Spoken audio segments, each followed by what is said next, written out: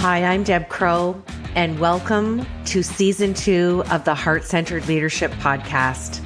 This is a podcast where we connect, learn, and laugh together with strong leaders from all over the globe. Here, you will learn from peers you haven't even met yet.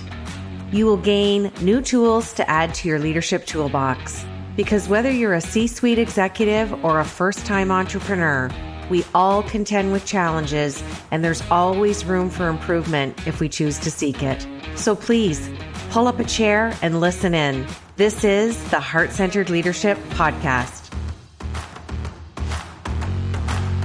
Welcome back to Imperfect, the Heart-Centered Leadership Podcast.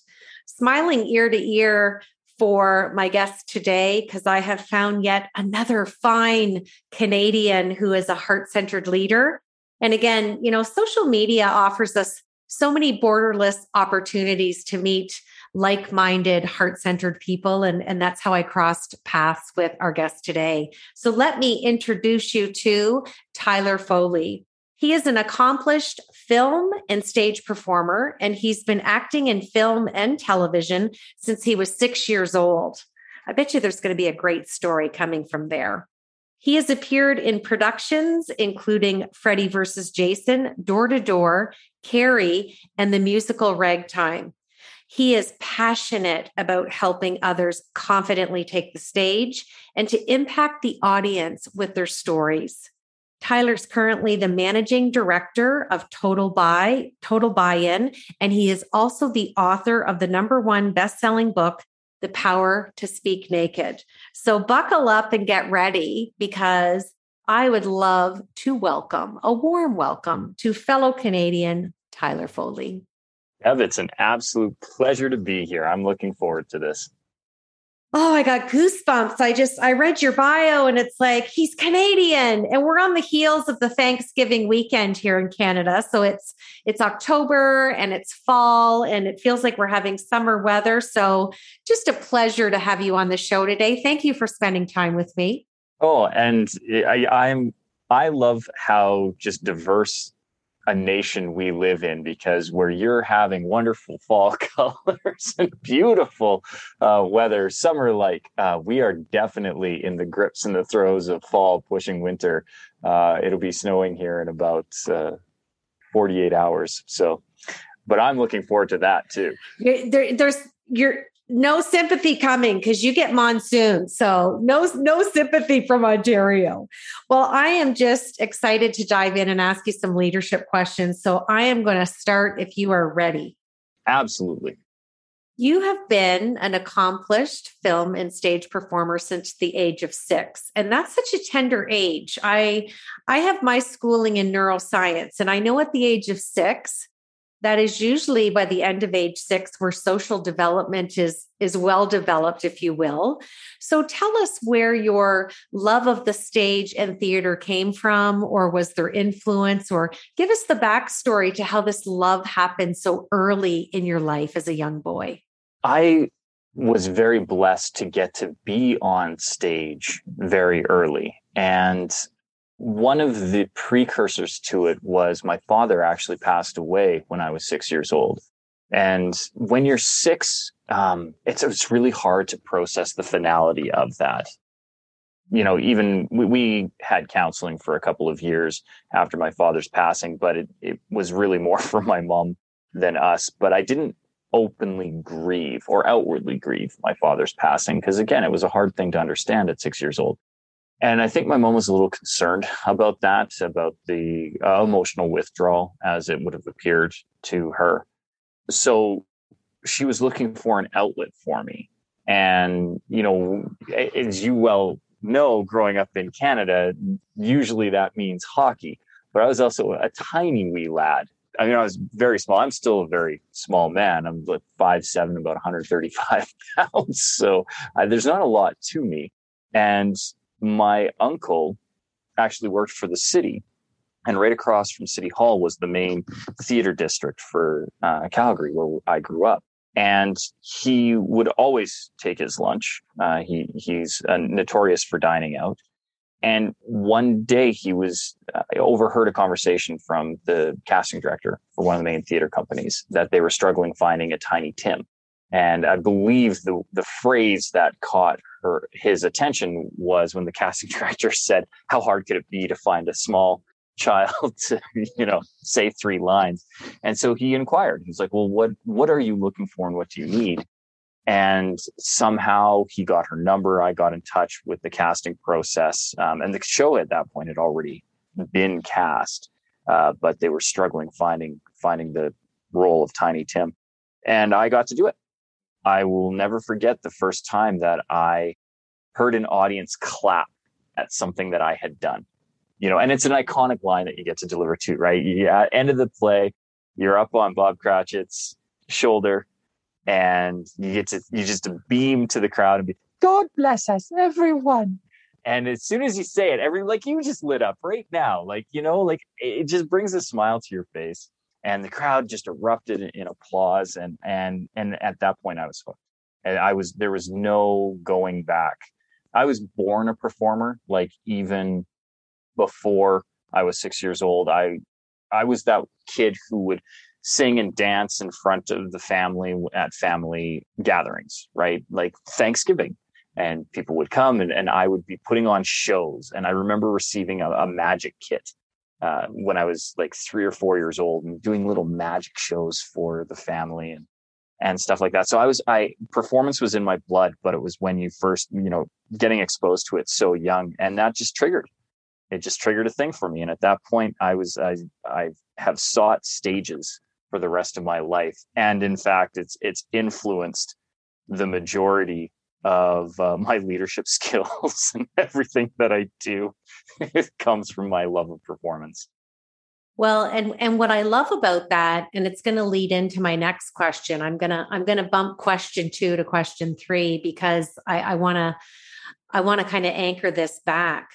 I think about all of the transferable skills that you learned from age 6, being on that stage, and just the element that fear never had an opportunity to be present. It was in your toolkit, but you were taught artistic interpretation, playing a character or whatever it may be on the stage, the theater production.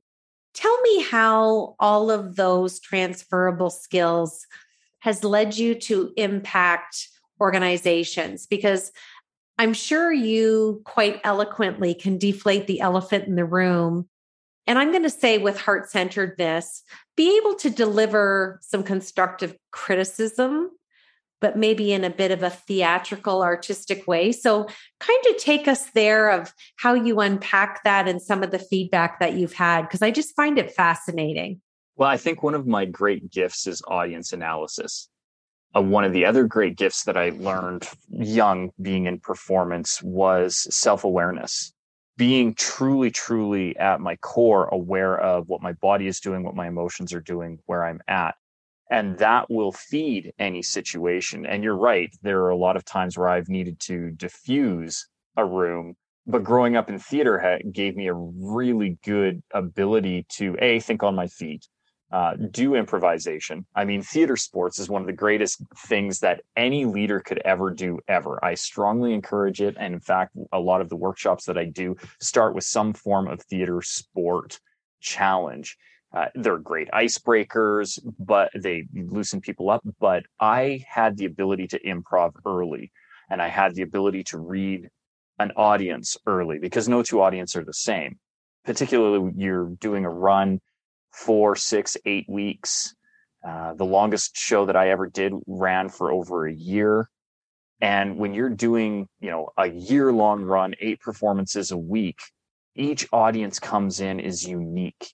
That instructs every performance. It's unique. Yes, you're saying the same words over and over and over again, oftentimes in the same manner over and over again, but there's always something unique each time that is different, that sets it apart from any other show. And that will then inform the next show, because you remember, hey, this thing landed really well, and then you do that. And so for me, the greatest gifts that I got in my toolbox is, again, that emotional intelligence, of being able to not only know where I am, where I'm sitting, but to be able to read the room and know where the audience is sitting, and then have the improvisational skills to go off book and go off script. Maybe it's not in the presentation that I was going to do, but we need to address this thing right here, right now. And then having additional skills to and training further on to know what the right way to address those situations are. I know my default is always self-deprecating humor initially, and then go from there. Well, it's so fascinating to me because I use humor a lot as well. And I always believe there's enough room for a little positivity, a little bit of lightness, and laughter, I think, is always the best medicine, regardless of what we're doing. And I find it fascinating. And I can really see and feel how you've taken those skills and brought it in to help others. So my third question has permanent residency on the show. Share with us what imperfections Tyler brings to his heart-centered leadership. Well, again, performance. It's both, my superpower and my kryptonite, because I am theatrical, and I know that I definitely react in a very grandiose way. I try very hard to contain it and be professional, be reserved. But I mean, everything in me just screams out, make it a show.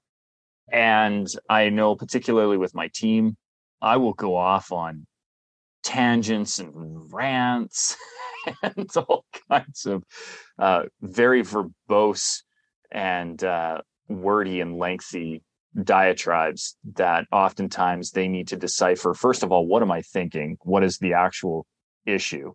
And how much of the language that I've used was necessary. But I know that I wouldn't change it either, because I'm passionate about what I do. And I think that is heart-centered leadership. You have to, I feel it in my heart when we know when we're on fire, right? And so if I'm angry with the situation, I feel it in my heart, because how can I serve if this thing is broken, right? And if I'm excited about how something's doing, we just launched a Facebook group literally yesterday, hit live on it.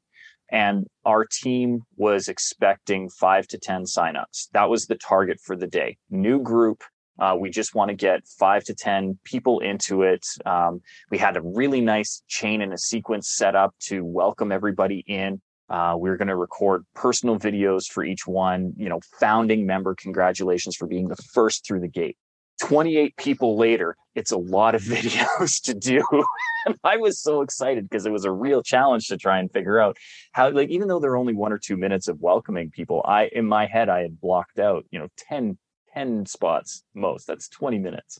And we almost tripled that. So it was, I was excited about that. And my team could tell too, because as soon as they were coming in and we were seeing the thing and we had a call at the end of the day, everybody on the call could just see I was just beaming.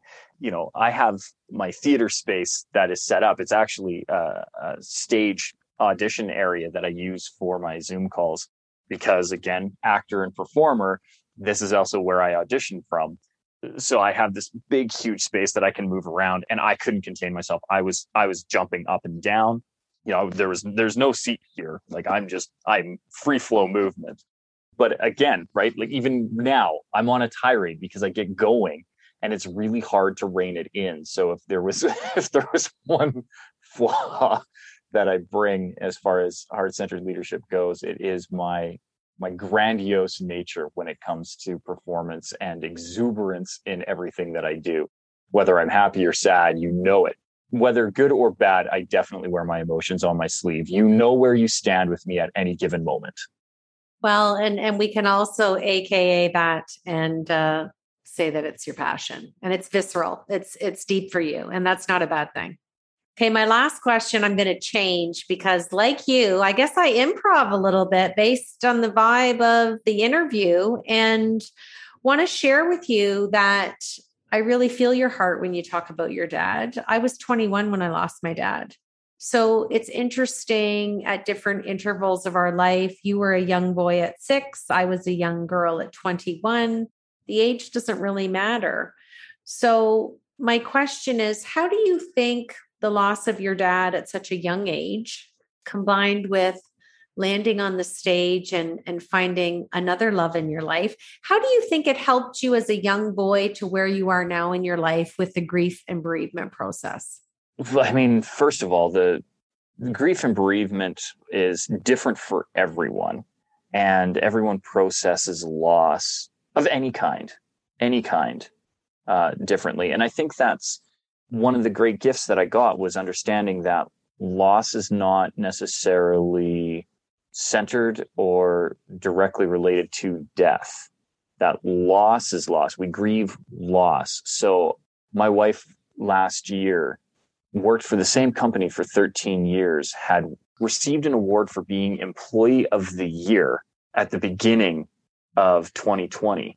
And in June was let go because they had to downsize. And it hit her like a ton of bricks. And she was like, I don't understand why I'm so upset. And, and she went through all the stages of grief, from rage to sorrow, all through all of them. And I said, sweetie, you're grieving. And I think being exposed to death that early on, and we went through a sequence too in my family. Like, my father passed, and then my great grandmother passed, and then we had an uncle pass. And I was at more funerals between the age of 6 and 8 than I think most people have experienced in their life in 40, 50, 60 years. It felt like rapid succession. And I think because of that, it shaped a lot of how I view the world, and empathy too. Like, at 6, I just wanted mom to feel good. She was so melancholy for a year or two, and rightfully so. She lost the love of her life, and now she had 2 children to raise on her own. And even the circumstances around my father's death, he passed away in an automobile accident 11 days into starting a new restaurant. My father was actually an educator and a teacher, and he'd taken a sabbatical to start a restaurant and chase his entrepreneurial dream. And they had signed life insurance policy that day, but it hadn't gone to the underwriter. So he passed away literally with no insurance. My mom was left with nothing, absolutely nothing. And, that could have broke her, but it didn't. And I think that's one of the great gifts too, that I saw the resilience in my mom, and I saw that life happens for us, not to us. And everything about that shaped who I was. I would not be where I am today if it weren't for that. I don't know that I would have found the stage. I don't know that then I would have had the emotional intelligence that I have, because I don't know that I would have been exposed to those tools to truly deeply explore my feelings. I don't know that I would have the minor empathic intuitiveness that I have to really read an audience and feel what other people are feeling. My mom would have never dated the musician that she dated when I was in, my formative years of 10 to 18. And I don't know that I would have ever been a drummer. All of these things informed who I am and were necessary. As tragic as it is with my father's passing, and I will never, ever, ever say that my father's passing was a positive. I don't look for the positives. But what I do look for is the grace in any situation. And I definitely think there is divinity in all of these actions, and that I am on the path that I needed to be. And part of that path included my father passing at a very young age. So for all of those reasons, I think it has had an impact and will continually resonate for the rest of my life. Absolutely. And I'm just in awe of how you framed that. And I've never heard anybody say, I don't look for the positives, I look for the grace. I love that. That's getting a big heart-centered check mark. That to me is emotional intelligence at its best. And I think it's an important distinction, because I mean, just the word positive has this positive connotation. And when you force somebody to look at a situation and say, well, look on the bright side there, especially when you're in the epicenter of it, all you want to do is give a big F you and be like, no, this is not a thing. Do you understand what's going on? And, especially with real tragic events, especially when they're massive. Like, I think of September 11th and the World Trade Centers. Like, that's a hard thing to look at the positive of that. And I'm sure there's people who are going, I don't even know if there was grace in that. And I would argue that there was. As tragic as that event is, it was definitely polarizing, and it brought a nation together. A very highly divided nation that has subsequently divided again. But for a moment, you had over 300 million people all on the same page, united beyond religious standpoints, political standpoints, racial standpoints, everyone bound together. And that's grace. And I definitely wouldn't say that the loss of over 2,000 lives has a positive, but I think there's grace and divinity in what happened. Absolutely. It's one of those dates you can say to anybody and they know exactly where they were and what they were doing. Okay, I'm going to switch gears now and ask you my Fab Four. These are 4 rapid questions. We just want to know what's sitting on the top of that artistic, brilliant mind of yours. Here we go. Tell us something we don't know about you. Oh, my life is an open book. Almost everything that everybody knows, they know. I have a wicked caffeine intolerance. I can't have any caffeinated beverages at all, or I will have severe insomnia. So my favorite kind of cheat luxury is and you will understand because you're north of the border, is a Tim Hortons ice cap. I absolutely love them. And when my wife and I, one of my favorite things that my wife and I do all the time, we love road trips. We are a family that drives, and we will go anywhere, literally get into the truck, pick a cardinal direction, and just drive that way until we find something fun to do. But before we can go, there's a Tim Hortons that is 4 blocks from the house, and we have to stop at the Tim's. My wife has to get a large double, and I have to get an ice cap. The problem is, if I get that ice cap for that road trip, I will not sleep that night. Between 3 and 4. And it's a thing that I've really had to be conscious of, limiting my caffeine intake. So that's one that I haven't shared, but there's a whole bunch, and I am literally an open book. There aren't a lot of secrets. There aren't a lot of things that people don't know. Well, I haven't had that one. And, we are Canadian, eh? We like our Tim Hortons. Love our Tim Hortons. Okay. Second question. Name a book that really, really changed you.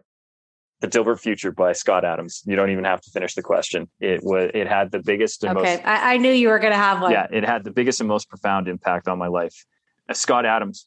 Scott Adams is just an absolute genius. In fact, my favorite podcast episode that I've ever heard was between him and Tim Ferriss on Tim Ferriss's podcast show. And Scott Adams, just how he sees the world is unique and wonderful. And I loved the Dilbert comics because I come from a family of engineers, very analytical minded people. So the Dilbert comics make me laugh. And when I first moved out to Vancouver, I would fly back to visit my mom regularly. And I picked up a copy of the Dilbert Future in airport bookshop just to read on the flight, thinking that it was just going to be a series of comics. And it was for the majority of the book, but the very last chapter, Scott Adams, he would introduce every chapter because each chapter had a theme of, what was going to be explored in that one. And it was quite funny reading to it. And then the last chapter, he's like, you're expecting a punchline and it won't come. And he started talking about affirmations and how he used affirmations and how Dilbert was actually a construct for him to prove that affirmations work because he was not a cartoonist, trained hypnotherapist. And I can't remember what else he did prior to becoming a syndicated cartoonist, but he literally wrote it down and made it happen as an affirmation just to test the affirmation process. As soon as I started learning that, and even the way that he described how he uses affirmations as a form of visualization and why visualization works, and the way that he explained it, he said, movement in film is an illusion, which instantly spoke to me. I'm like, yes, of course, as somebody who has been in film and television for basically all my life, I totally get 24 frames per second, 30 frames per second, that, it's still images, there's blur, blah, blah, blah, blah, blah. And he goes on to explain, now imagine if you took a roll of film, a movie film, thousands and thousands, tens of thousands of images, still images, and you cut them up and you just threw them on the floor. You had to pick each one up and look at it to go through and get that illusion of movement. Now you have to start picturing where the next one is. You have to start forecasting forward. And I went, yeah, okay, I get that. And he's like, so imagine that that's your life. you can future cast. So you pick the frame that you're going to. And if you don't like that frame, you go to another one. And then as soon as you said that, I started thinking of my own experience. I've been a voracious reader all my life. I've loved books since the first one that I could pick up, 6 years old. Especially having to start to read scripts too. Like initially I couldn't read scripts and my teacher had to record them on a recorder for me. And that always bugged me that I was reliant on her to be able to learn my work. And so as soon as I could really figure out how to read well, I just kept reading and reading and reading. And I loved those choose your own adventure books, but I would always go to the back of the book to figure out how to get the good thing, right? I wanted the best outcome. And then knowing where the back page was, you started flipping through those ones until you got the best story that you could. And so when Scott Adams gave this analogy of picking your frames, I was like, it's just like in Choose Your Own Adventure when I would pick my own destination, but you needed to know what the end result was. And all of this stuff came together. And that book, more than any other, influenced my growth, my self-development, my understanding of the world, my own worldview, how I use affirmations, and further understanding that affirmations alone don't help. And, I look at the book and the movie, The Secret, and go, oh man, are you missing a whole chunk there? Good start, but there's so much more to that premise that needs to be implemented, even influenced down to my decision to become a Mason and really dive into personal growth and development and become a better man. Like all of those things I can look back on and know that was picked up in a airport bookstore back in 1998. It's a great story. And we all have those books. Okay. My third question is, tell us your favorite meal. Oh, it's got to be Kraft dinner. How did I even know you were going to say that? If it's not Kraft dinner, it's a hot dog. It's one of the two. I'd have to ask my wife. We'd have to go back and track and see which one I choose more often. But honestly, if I had to do a coin flip, I don't know, maybe it is a hot dog, but I don't know that's a full meal. See, that's the thing. To me, a hot dog is a snack. A hot dog is my favorite snack, but Kraft dinner is a meal. And I think it drives my wife insane because I am that guy, because I'm a guy. So I will cook it in the pot and then just eat the whole thing out of the pot, and I will eat the whole box. I think it's supposed to be 3 servings. It's the KD way, right? I know. It's the KD way. Yeah, it's definitely my favorite. Well, I'm going to close out the show with my fourth question. But before I do, I just want to say that I'm so glad that our paths have crossed, and I've really enjoyed having you on the show. And it's nice to meet another like-minded, heart-centered, passionate fellow Canadian. And I look forward to more conversations. So thank you for sharing your time, your expertise, but more importantly, your heart with me today. Oh, Deb, it was my joy to be on the Heart-Centered Leadership podcast. As I said, it's always nice when we can collaborate north of the border now that everything has, as you said, opened up globally. It's still kind of fun to be able to chit chat with people in your own backyard. So thank you so much. Absolutely. So we're going to close out the show with my fourth question. And I'd like you to finish this sentence for me. Heart-centered leadership is? Ooh, I would have to say heart-centered leadership is truly leading, not from yourself and not even in service of others, but in service of the whole. So both you and the people that you're leading are in alignment. And I think when I think heart-centered leadership, I actually think of the study of heart math and having head and heart in alignment and the electromagnetic resonance that comes with that. When our heart and our head are in alignment, the actual graphing of the EKG and how you can see the sinusoidal waves sync up. And when they are in sync, how the electromagnetic resonance that our body naturally puts off expands, and how that has influence over the other electromagnetic resonance within a room, aka human beings. Fact of the matter is, and I love doing this experiment, especially when we do it on a format like this, where it's podcast, where none of us can see each other, and you and I are, a few provinces apart. Take a moment right now. Everybody who's listening to this, Deb, me, your listeners, if you're listening to the Heart-Centered Leadership podcast right now, I just want you to take a moment. And you don't even have to close your eyes because nobody else can see this. It's just us and the airwaves. I want you to point to wherever north is for you right now. Just point cardinally north. Now I want you to point to wherever west is for you. Now I want you to point to the floor. I want you to point to the ceiling. And now I want you to just point to you. Point to you. Now I know, because I can see where Deb put her hand, and I know where I put my hand, but I want you to say out loud right now, wherever you are, where is your hand placed? And now I'll ask you this. Did you say chest or did you say head? Because I'm willing to bet 99% of the time you pointed to your chest. And if you're pointing to your chest right now, think of that. Your identity of who you are, when I asked point to you, was not your head, it was your heart. And the key to heart-centered leadership, to me, is to recognize that all of us as human beings identify ourselves, our human being, who we are, here in our chest. And it's your job as a leader to ignite the heart and not the mind, because that is how you lead people, because we identify ourselves in our hearts and not our minds. So stop trying to lead the mind and start trying to lead the heart, and you will be one of the greatest leaders in the world. You've been listening to the Heart-Centered Leadership Podcast. I'm Deb Crow. If you like what you heard today, please rate and review the show. And I'd love it if you'd visit my website at debcrow.com, where you can sign up for my newsletter and get access to the Heart-Centered Leadership Toolkit, all free of charge. Thanks for your time, and we'll see you again.